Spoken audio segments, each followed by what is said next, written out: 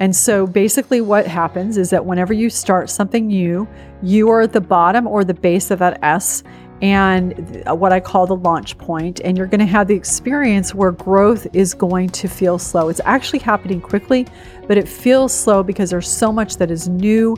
There's uncharted territory. Your brain is running a predictive model. Its predictions are inaccurate, and so your dopamine drops, your identity is shifting. So there's just all sorts of messiness that happens at the launch point of the curve, and so growth feels slow. But when you know that, then you can normalize and say, oh, it's not that I'm bad at this, it's just that I'm new at it. Then the second part of the curve is the fast part. So you've got slow at the launch point, and you have fast. And this is where your predictive model is getting increasingly accurate. You're figuring things out. Your identity is, you still have to be deliberate about what you're doing, but identity is shifting and the territory is not quite so unfamiliar. And so growth here, this is the steep, sleek part of the S. Growth here is not only fast, it feels fast. And so it just feels exhilarating. And then you reach the top of the curve. And the top is what I call mastery, which is where it flattens off and you've learned what you've set out to learn. You're no longer learning at the pace you once were. Growth is slow. And you start to get a little bit bored and feel like, I can be good at this, but I feel like I need to do something new. Hey everyone, I'm Cal, and welcome to the Intentional Leader Podcast, where we are passionate about studying self-leadership to help you reach your God-given potential and lead at your best so that you can make your highest impact. I hope you enjoy this episode. Let's go make it count. Well, hello everyone, and welcome to episode 87 of the Intentional Leader Podcast. I'm Cal, and I'm so thankful that you're joining us here today. Today, I'm very privileged to have Whitney Johnson join us on the show. I want to publicly thank Ryan Gottfredson, a previous guest on the show, for introducing me to Whitney. I really think all of you are going to enjoy what she has to say, especially if you're someone who right now is in a season of stagnating and maybe just coasting. We all go through seasons like that. I think this episode may inspire you to deliberately grow and then ultimately find greater fulfillment in this season of life. And before we jump in, I want to let you know that we've been combing through some of our best interviews over the past couple years. These are hour-plus interviews with some of the best leaders in the world. And we took these interviews and we distilled them down to 12 key concepts, 12 key ideas into a 12-page PDF. And want to give you this. Go to intentionalleader.org and download this free PDF. It'll help you. You can maybe take 2 weeks, take one thought a day for 12 days, and you'll be able to, I think, elevate your leadership and get some of these key principles, especially if you're someone who's been listening to this show for a while. This is a great way to review some of those key concepts from some of our top interviews. So Whitney Johnson is an expert in smart growth leadership. And we talk all about growth on this episode. She is a Thinkers 50 top 10 business thinker in the world. That's kind of a big deal. She's worked on Fortune 100 companies, and she's also an award-winning equity analyst on Wall Street. She co-founded the Disruptive Innovation Fund with Harvard Business School's late Clayton Christensen. And we talk about Clayton, who's just an incredible pioneer in the corporate space. So many of you are probably familiar with him. She teaches the S-curve of learning. And we talk about what an S-curve is if you're unfamiliar with that. She's a frequent keynote speaker and lecturer for Harvard Business School's corporate learning. She's a LinkedIn top voice with 1.8 million followers. She's a frequent contributor to the Harvard Business Review and MIT Sloan Management Review. And she's also a best-selling author. She wrote Build an A-Team, Disrupt Yourself, and her new book, Smart Growth, which we talk about on today's conversation. And she also hosts a weekly Disrupt Yourself podcast with guests like Brene Brown, Adam Grant, Susan Cain, and General Stanley McChrystal. I really think you're going to enjoy this conversation. It's brought to you by Higher Echelon Incorporated. Higher Echelon is a leadership development and organizational performance consulting firm providing human capital and technology services to help you and your team optimize your performance. We're all experiencing a shift right now in our organizations. There's the Great Resignation happening. So if you need some assistance to help you and your team get to a optimized state, Higher Echelon can help you do that. They can help you deal with the rapid changes, the complex and ambiguous requirements that we all have. They can help you build resilient and adaptive leaders. They can help you modernize your systems, and they can help you with your technology solutions. So go visit higherechelon.com to connect with Dr. Joe Ross and his amazing team over at Higher Echelon. I want to ask you, if you get something out of this episode today, would you please take 1 minute and leave a rating or review? And I just learned that you can actually leave ratings on Spotify. Many of you maybe already know that. So if you are a Spotify listener, if that's your jam, would you take 5 seconds, either right now or at the end of this interview, if you got some value out of it, and just do a quick rating of this podcast? That really means a lot to me, and it helps bring new leaders into this community. I really appreciate that. So hey, without any further ado, please enjoy this conversation with the inspiring Whitney Johnson. All right, Whitney Johnson, welcome to the Intentional Leader Podcast. So excited to have you on today. Thank you for having me, Cal. I first want to congratulate you on writing another wonderful book, Smart Growth, for those that are watching on video. Such an accomplishment. So first of all, congratulations on all the hard work that I know it took to do this. I was reading the acknowledgments. I always like to kind of go to the back and read through the acknowledgments. And I mean, this sounds dramatic, but I almost like brought a tear to my eye just because you could sense just how much of an accomplishment it is to write a book. And I could sense how much for you, it's a community effort. You had people that were helping you think through this and help you, perfect some of the illustrations and your family. So just congratulations. And I wanted to actually start, I loved in the part in the beginning, I'm just going to read it here. It says, "To my mother, who has always modeled a love of learning and a deep desire to grow, one of my happiest childhood memories is of my mother taking my younger sister, Brooke, and me to the bookstore every Friday afternoon and her reading A Wrinkle in Time to us." So clearly learning and growing was a part of your family DNA from the beginning. Tell us a little bit about your mom and just how she modeled that for you, and just how maybe learning was incorporated into your childhood. Yeah, so my mom was continually reading books. I remember in our house, there were always lots of bookshelves and lots and big stacks of books. And as you just read in the introduction, every Friday she would take us to a bookstore and we would buy a new book. And I have these memories of my sister and I, laying on our bunk beds and reading Nancy Drew books. And so she was continually not only modeling reading, but then making it possible for us to get books in order to read. And she was continually trying to develop herself. Now, what's interesting is that she is of an era, she's basically a contemporary of Ruth Bader Ginsburg, where there weren't a lot of opportunities for women relative to what there are now. So there was this desire and this hunger that she had. But I'm very grateful to her because she was continually trying to improve herself. I got to ask you about this next line too. He says, "Then there was the copy of Tony Robbins' Awaken the Giant Within that Mom gave me while I was in college, ... Tell us about that." Well, yeah. So the reason it's interesting is that she gave me the copy of that book and I devoured it, but then I did absolutely nothing with it. And then, decades later, I come across Bob Proctor, who some of you will know who he is. He very much human potential and really was Tony Robbins, the generation prior to Tony Robbins. And we're just like, this is magical. This is amazing. Where has all this information been? And the reason I had the ellipses, the ... which is like, how come I didn't read that book and take it really seriously when I was still in college? So that's where that's coming from, is we learn when we're ready to learn. Yeah. So I'm curious, now that you've been doing this, I mean, you've been studying human potential and growth and writing about it. I mean, how do you assess that now, looking back on that moment of reading the book and then maybe not feeling it? It sounds like it's something that you devoured or you were excited about, but then you didn't necessarily move into implementing it or executing on it.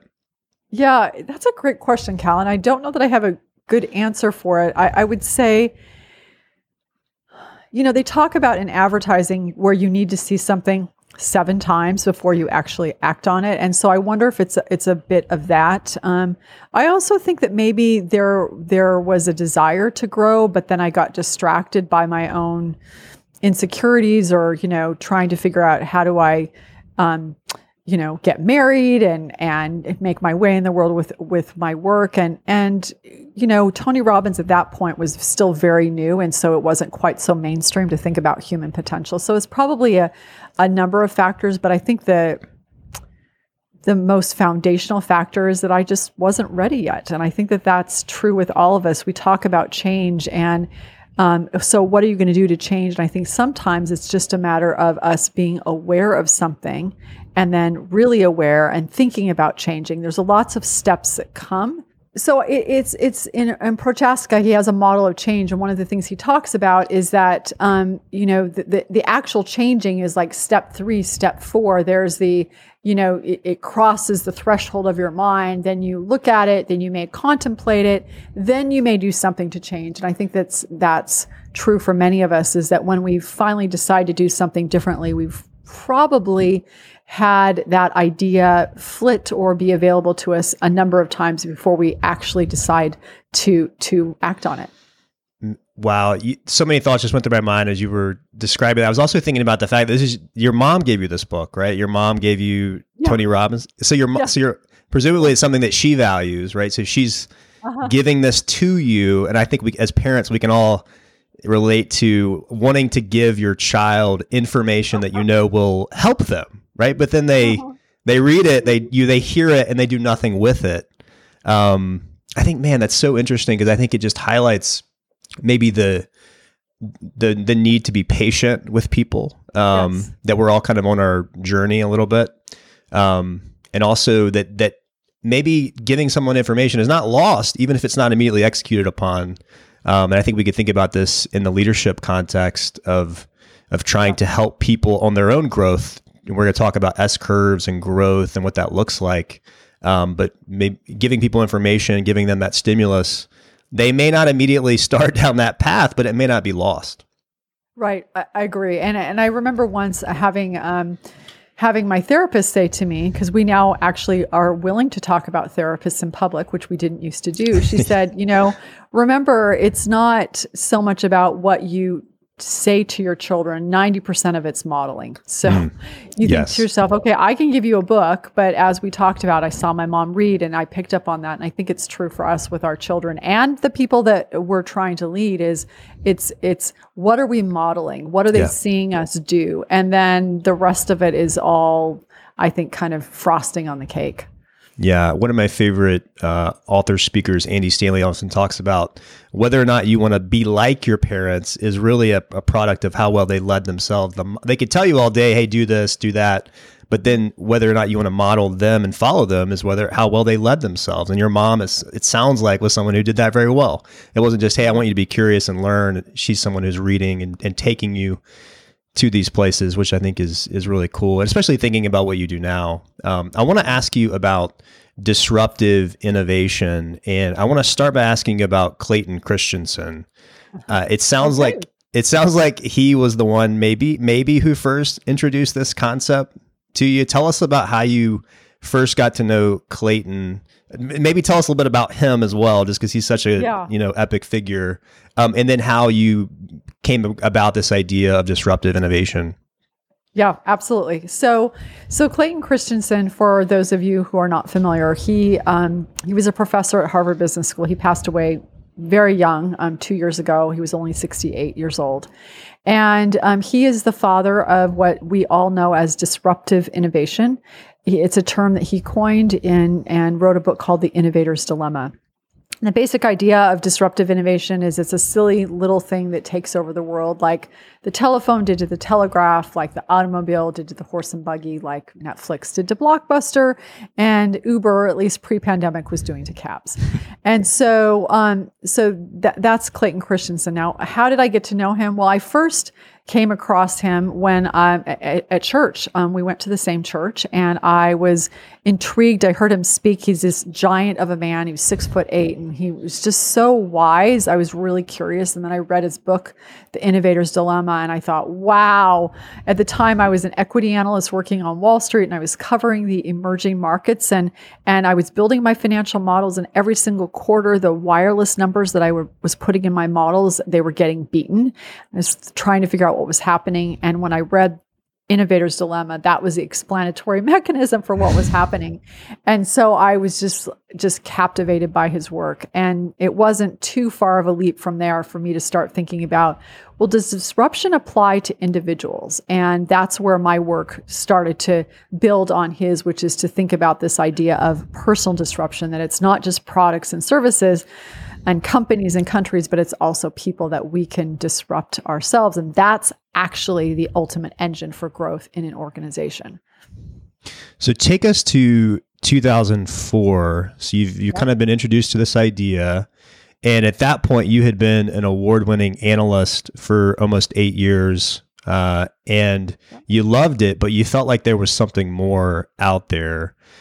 And tell us how that concept, because the way you put in your book, I love it. You say, my current equity analyst self was the incumbent, the Goliath, to my future self, which was the upstart, David. So to wake up the giant, you had to disrupt yourself. Tell us about what was going on in your life there and how this idea of disruptive innovation came in. Okay. Just so you know, there's a fun play there, right? Because Tony Robbins awakened the giant within.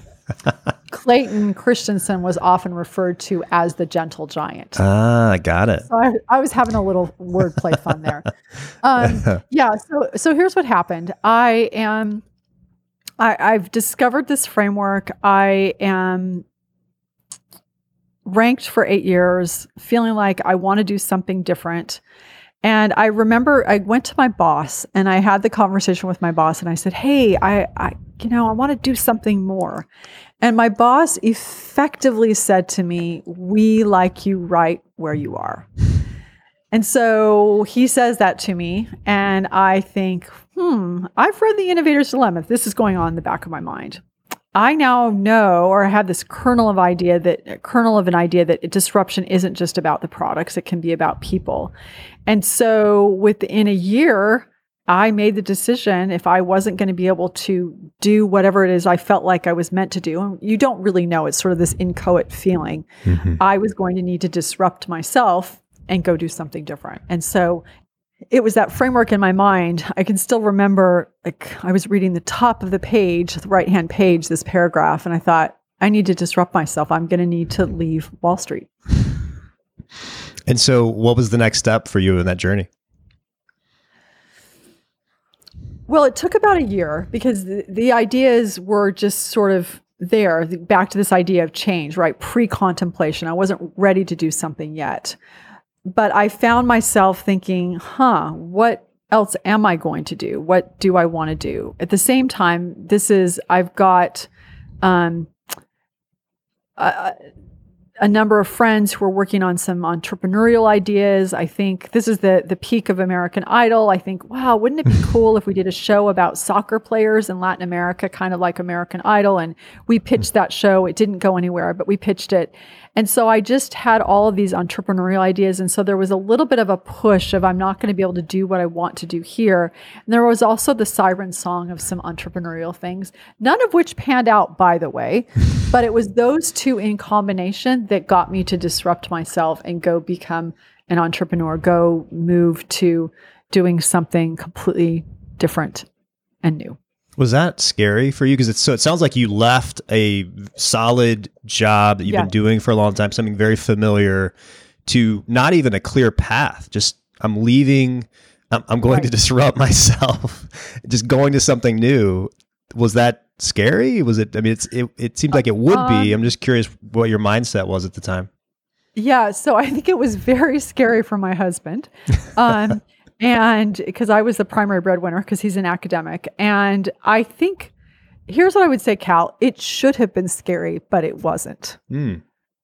And I think that I was probably overly confident. Like, I should have probably had a plan. And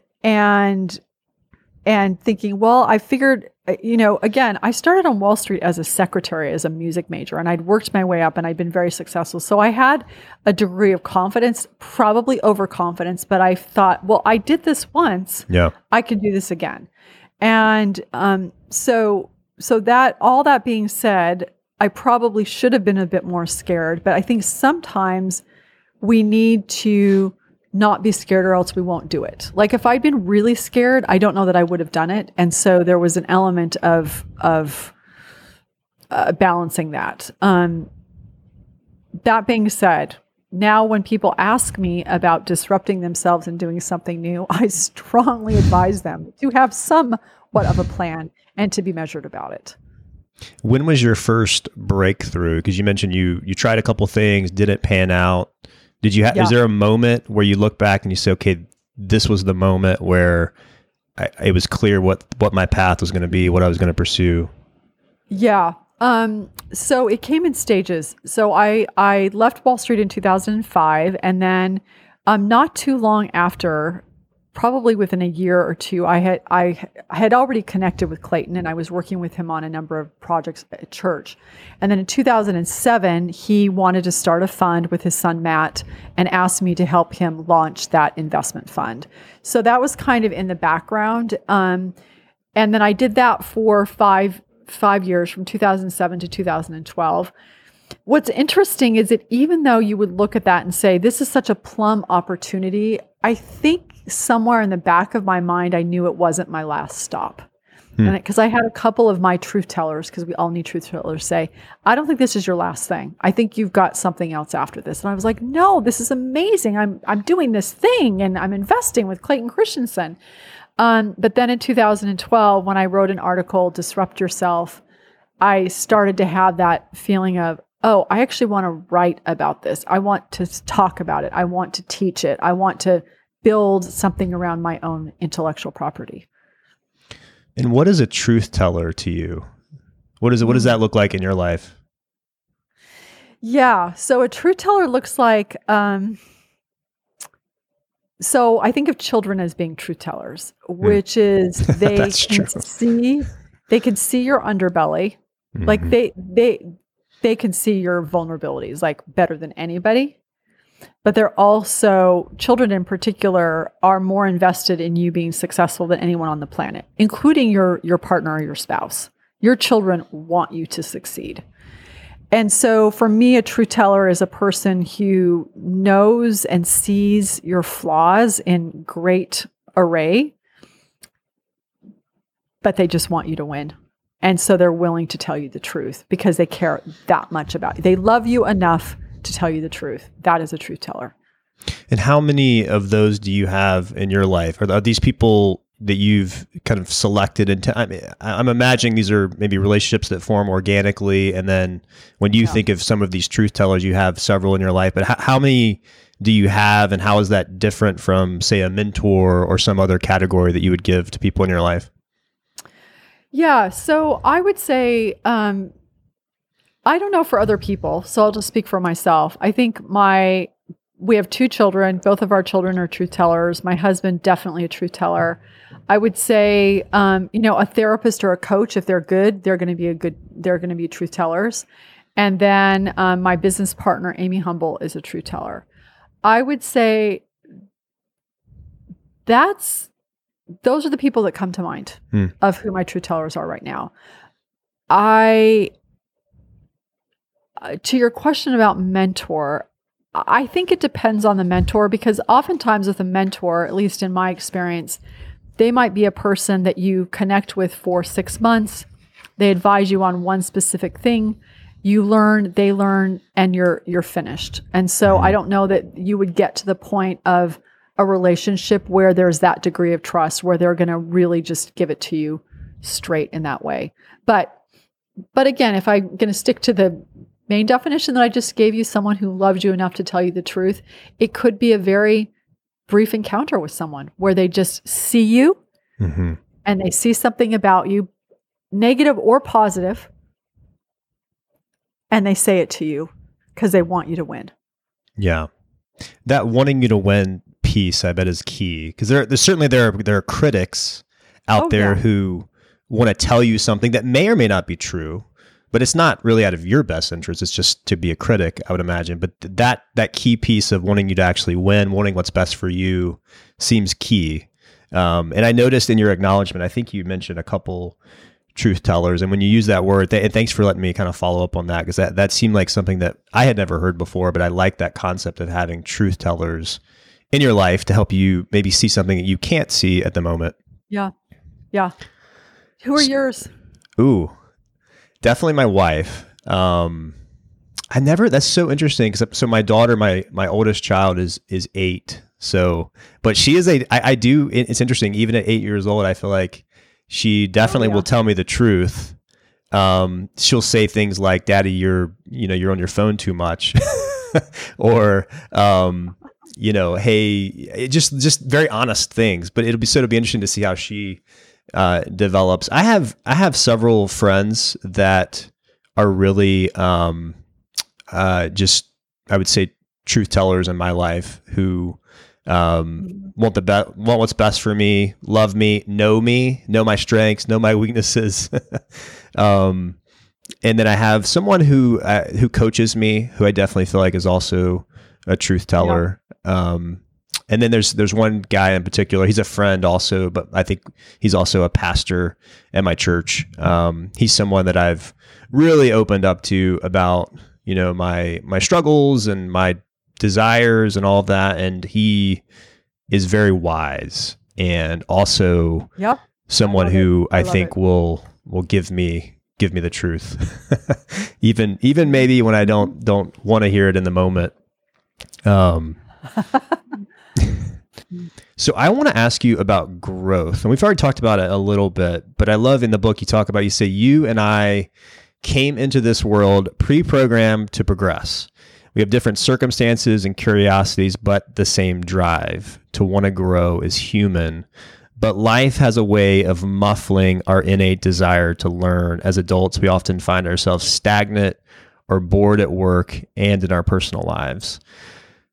So I want to just kind of ask more broadly about growth and what do you think? Do you think everyone kind of has this innate desire to grow?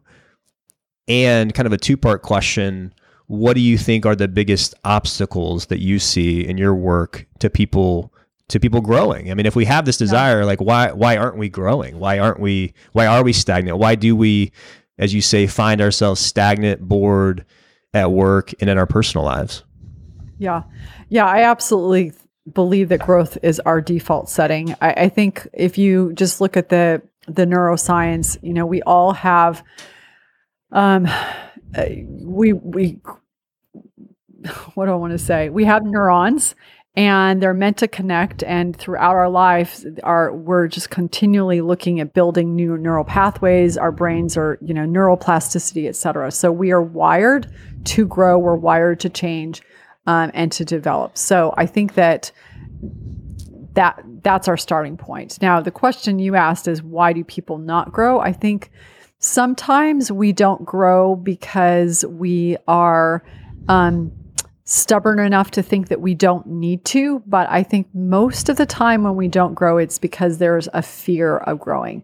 We're afraid that if we try something, we won't be successful. And so we're afraid either we won't be able to do it, we won't be able to get what we want. And so instead of trying, we just don't try, and we just stop growing. Fundamentally, I think that's almost always what's happened is we believe that we won't be able to do what we want to do. And so we just stop trying, we give up, and then we stagnate. So yes, growth is our default setting, and we don't grow because we get afraid. Mm-hmm. Do you think people are happiest when they're growing? Yes, of course. Okay. Well, I just... What do you think the answer to that question is? Well, I just wonder because I think when I think about growth, sometimes it's painful, right? Sometimes growth is if I want to get more fit, or if I want to, there's that initial, and we'll talk more about it, but there's that point where, yes, I want to grow. But man, growth is going to require me to say no to some foods that I love.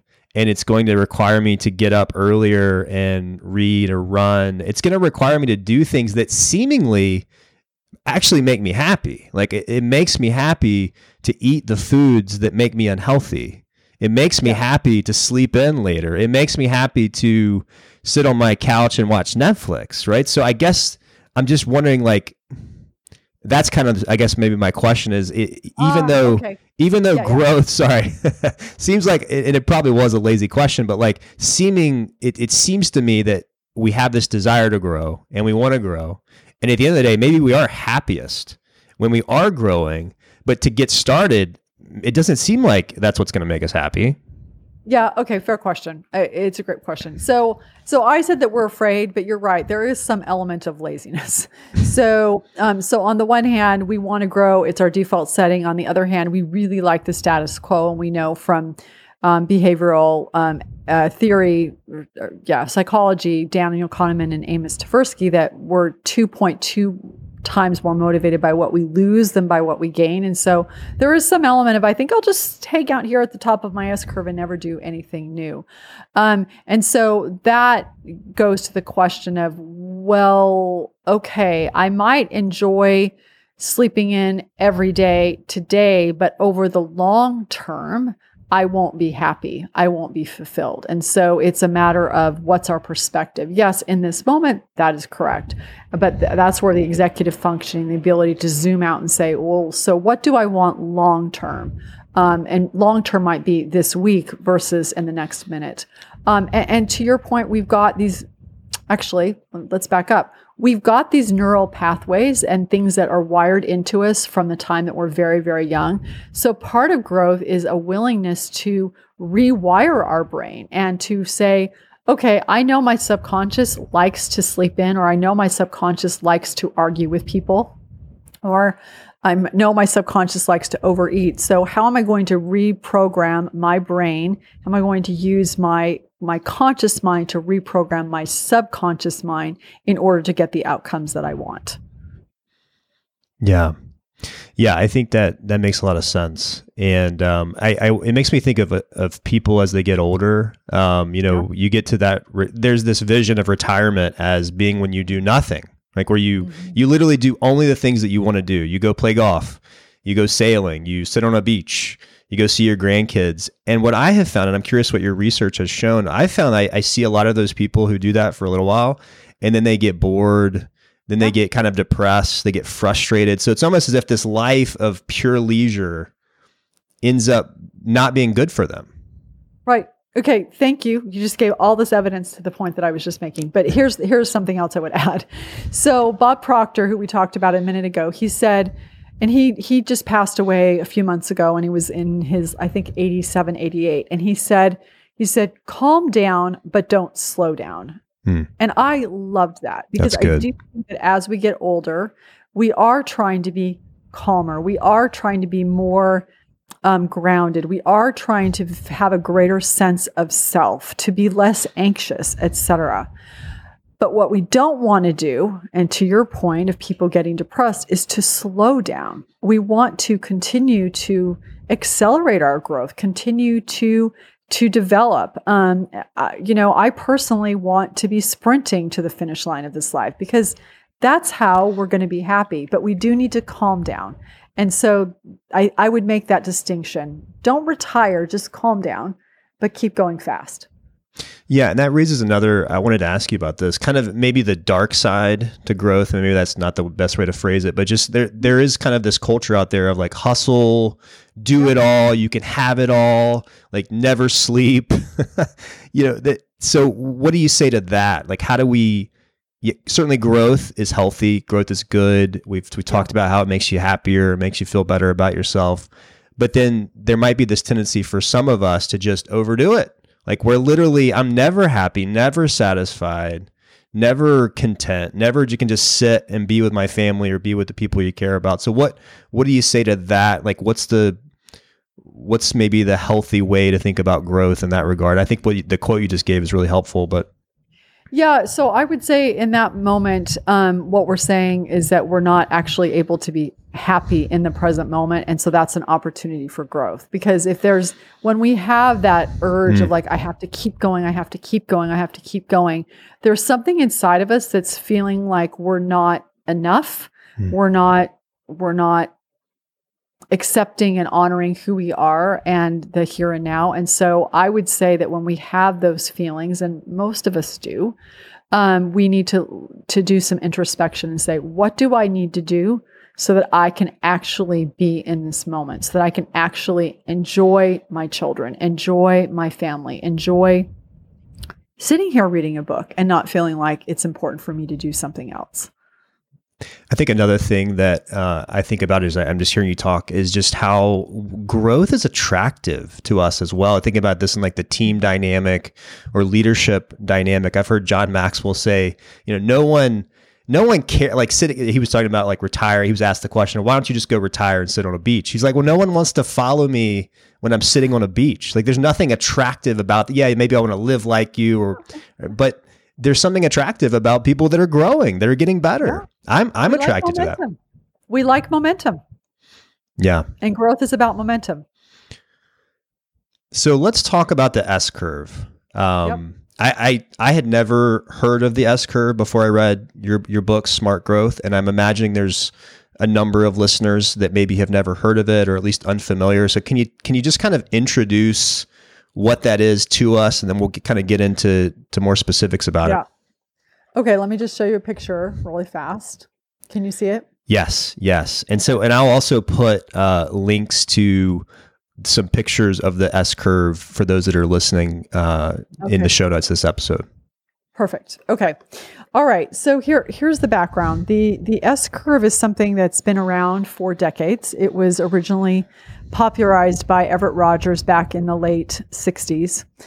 early 60s, and he used it to figure out and analyze how ideas are adopted, how groups change over time. And I was first introduced to the S curve when I was working with Clayton and we were investing, and we would use it to figure out how quickly an innovation would be adopted because that helped us make investment decisions. Well, the aha that I had, and it probably isn't going to be surprising because I did this with disruption. It's not just about products, it's about people. I had the aha that the S curve could be used to help us understand how people change, how individuals change over time. And so basically what happens is that whenever you start something new, you are at the bottom or the base of that S, and what I call the launch point, and you're going to have the experience where growth is going to feel slow. It's actually happening quickly, but it feels slow because there's so much that is new. There's uncharted territory. Your brain is running a predictive model. Its predictions are inaccurate, and so your dopamine drops, your identity is shifting. So there's just all sorts of messiness that happens at the launch point of the curve, and so growth feels slow. But when you know that, then you can normalize and say, oh, it's not that I'm bad at this, it's just that I'm new at it. Then the second part of the curve is the fast part. So you've got slow at the launch point, and you have fast. And this is where your predictive model is getting increasingly accurate. You're figuring things out. Your identity is, you still have to be deliberate about what you're doing, but identity is shifting and the territory is not quite so unfamiliar. And so growth here, this is the steep, sleek part of the S. Growth here is not only fast, it feels fast. And so it just feels exhilarating. And then you reach the top of the curve. And the top is what I call mastery, which is where it flattens off and you've learned what you've set out to learn. You're no longer learning at the pace you once were. Growth is slow. And you start to get a little bit bored and feel like, I can be good at this, but I feel like I need to do something new. And so you've got slow at the launch point, fast in the sweet spot, slow and mastery. And this gives you this very simple visual model to think about growth, to think about the emotional arc of growth. And when you understand what it looks like, then it helps you navigate any new situation. And when you know where you are, then you know what's next. And so that's what the S curve does. It's the S curve of learning that gives you a model for what growth looks like. I think that's beautiful because so many of us have this idea of, I want to grow. I want to get better. I want to do something. But this, just like you said, it gives you a clear mental map of what human growth looks like. The whole book, and the book lays out in more specifics, and you give these different stages. But I can just imagine now, having read this book, the next time I'm doing something new, I'm going to be able to have an image for what stage of that I'm in. And it's going to help me understand, okay, it's not that this is impossible, Cal. It's that this is, you're exploring or you're collecting, you're trying to figure this out. And I know you've interviewed Brene Brown. I know she talks about effing FT. So like the effing first time you're doing something, it's going to be really hard, right? And you have to kind of, and she uses that as kind of a way to tell yourself when you're doing something new that this is hard. This is, and it's kind of meant to be hard. So I think it's a great, helpful model, Whitney, and I appreciate you putting it together. I wonder, could you give us maybe a few illustrations of what this looks like? Maybe some specific examples, just so people can take it from maybe the the kind of the theoretical to maybe more practical. Yeah. So since this is a podcast about leadership, let me give you a couple of practical ways that you can use it. So we have a company that we work with. It's called Chatbooks, and they turn Instagram photos into photo books. And people really like to work there. It's got a very strong corporate culture, but because people like to work there, they don't leave. And so a few months ago, we had the CEO call me in and say, "Hey, can you talk to our company about this?" And we administered our tool, our assessment that tells you where you are on the curve. And we found out, not surprisingly, that 3 out of the 4 senior executives were all in mastery. They were at the top of the curve. So what did that do? Three different outcomes or 3 different conversations that took place. The first conversation was the chief marketing officer, and she looked at it and she said, "Oh, now I understand what's happening. It's not that I don't like working here. It's not that I don't like working for you. It's just that I'm at the top of my curve and I'm not learning and I'm not getting dopamine. I need to, my brain says I have to do something new." In her particular instance, there wasn't something new in the organization. So she went to another company, but she was able to do it amicably because it wasn't personal. Everybody just knew, oh, this is, she needs to jump to a new curve. So that was conversation number 1. Conversation number 2 was the president of the company. And so the experience that he was having is he had just been made president. He was showing up in mastery and he shouldn't have been. So what was happening? Well, turns out the CEO who had promoted him to president was still doing some of the president jobs. He was still on that S curve. He hadn't fully jumped to his new S curve. And so the president felt like he was bumping up against the CEO. So that led to a conversation around roles and responsibilities so that they were properly scoped, so that the president felt like he actually had headroom so that he was actually in the sweet spot, not in mastery. So that was the second conversation.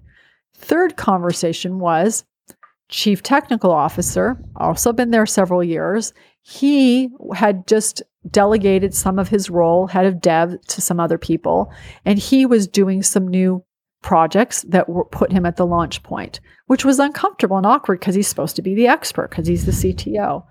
This gave him a language to talk to his colleagues and say, "Hey, I'm on the launch point right now, and I don't know how to do this. And this is how you're supposed to feel."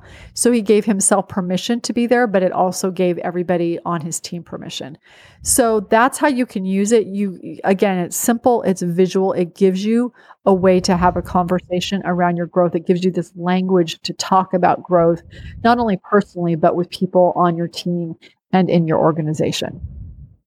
That's great. That's super helpful. So I'm imagining you've kind of gone through the S curve, and you kind of mentioned that the first example there where she had kind of arrived. She had arrived and she's, maybe she's coasting a little bit. She's in her comfort zone. So in contrasting that with maybe how we talked about it earlier, where you're just lazy and you're just kind of sitting in a coasting, like this person had accomplished a lot. So it would be really easy. You're in a comfortable space to stay there. So it sounds like you're encouraging people, like, even if you've accomplished a lot, like you're an executive, you're C-suite, like you still can't sit in that space. You have to maybe look for, so what would it look like? Let's say you're, some leaders out there right now who've been doing the job for a while, who have experienced some success. They've gotten some awards. They've been with a company for a while or with an organization for a while, and they maybe, if they're honest with themselves, are doing some coasting. which can probably feel good in a lot of ways. But what might it look like to try to find a new S curve? Is that something that they're going to be looking for within the organization, maybe outside? Like, just can you walk us through maybe for that leader? Yeah, it can be either. I think so. Going back to what I said earlier, where we are 2.2 times more motivated by what we lose than by what we gain. If we're in that place of coasting, we need to raise the stakes and say, what bad thing's going to happen to me if I stay here? And what we know is mountain climbers will tell you that any altitude above 26,000 feet is known as the death zone, because you're so high up, your brain and your body start to die. Well, if you think about it, same is true for you. When you get to the top of an S curve, if you're not learning, you're not forming new neural pathways. If you're not forming new pathways, then pathways are dying. So your brain and your body will literally start to die if you're not learning new things. And so the first step is just to understand, I actually can't coast. Like, I'm either growing or I'm dying. And then as you think about, okay, so what do I want to do next? You've got a number of options. One option might be is that you decide, all right, I actually really want to stay in this company. I want to stay in this job. I've got to figure out a way so that this isn't the summit, it's a summit. And one of the people that I have studied, his name is Gary Ridge. He's actually been the CEO of WD-40, that can that stops things from squeaking. He's been the CEO for more than 20 years and very effective. I mean, their market cap has increased tenfold. So you can stay in the same role, but you have to figure out a way to continue to grow and develop within that role so that you actually stay in the sweet spot. So that's one option. Another option is obviously for you to jump to a new S curve inside of your organization or outside of your organization. But you've got a number of different paths, and it's again, the S curve gives you the language to have the conversation around those paths, so that whether it's staying where you are or doing something new, it depersonalizes it and it makes it just about the growth. You've got a language to have the conversation. Well, and I know we're running out of time here. I just want to encourage people to go and get the book. I love how in the book you lay out these different stages of being an explorer, then there being kind of this period where you're a collector, and then you start to be an accelerator and a metamorph, anchor, mountaineer. So you dive into each of these different stages of the S curve. And once you've read the book, you really have a great framework to take with you, whether you're trying to become, as I already mentioned, become more fit, read more, grow in your relationship as a spouse or a parent, or in the corporate setting where you're trying to become a better leader, a better individual contributor. So Whitney, I just want to congratulate you on a wonderful book. I want you in the last just 30 seconds, tell people where to connect with you, where to find the book. And I just want to, again, thank you, Whitney, for joining us here today. I really appreciate it. Yeah. Oh, thank you, Cal. So I think the obvious place is on Amazon. You can, wherever books are sold, you can get a copy of Smart Growth. And if you buy it and you read it and you like it, please leave a rating or review, because ratings or reviews matter. And then you can also listen to the Disrupt Yourself podcast. And just, again, that's wherever podcasts are listened to or consumed. Those are the two best ways. And wonderful podcast. You've had some great guests with, I saw Simon Sinek, Brene Brown, which we've already mentioned, and just a lot of other just wonderful people on there. So Whitney, thanks so much for joining us here today. And I'll put links to your books, including Smart Growth, in the show notes. So thanks so much. Cal, thank you for having me. Hey friends, once again, I just want to thank you for being here today. Thank you for being part of this community. Thank you for investing in your growth. I want to encourage you to go and find an S curve. Go and find something that's new to you to help you grow. I want to encourage you, pick up her book, Smart Growth. It is, of course, there's links to it in the show notes if you want to check it out. But it's a really great map to help you understand what growth looks like. I found it to be very beneficial as someone who's really passionate about growth, about getting better, about putting myself in new situations to grow and get out of my comfort zone. I think her model, this S curve, can be really helpful for leaders, and it certainly can be helpful for you as a leader as you're trying to help your team grow, trying to push them into new areas where they can grow and get better. Thanks so much for listening today. Let me know what resonated with you the most. Go and make a difference. for the people around you today. Remember, life is short. Let's go make it count.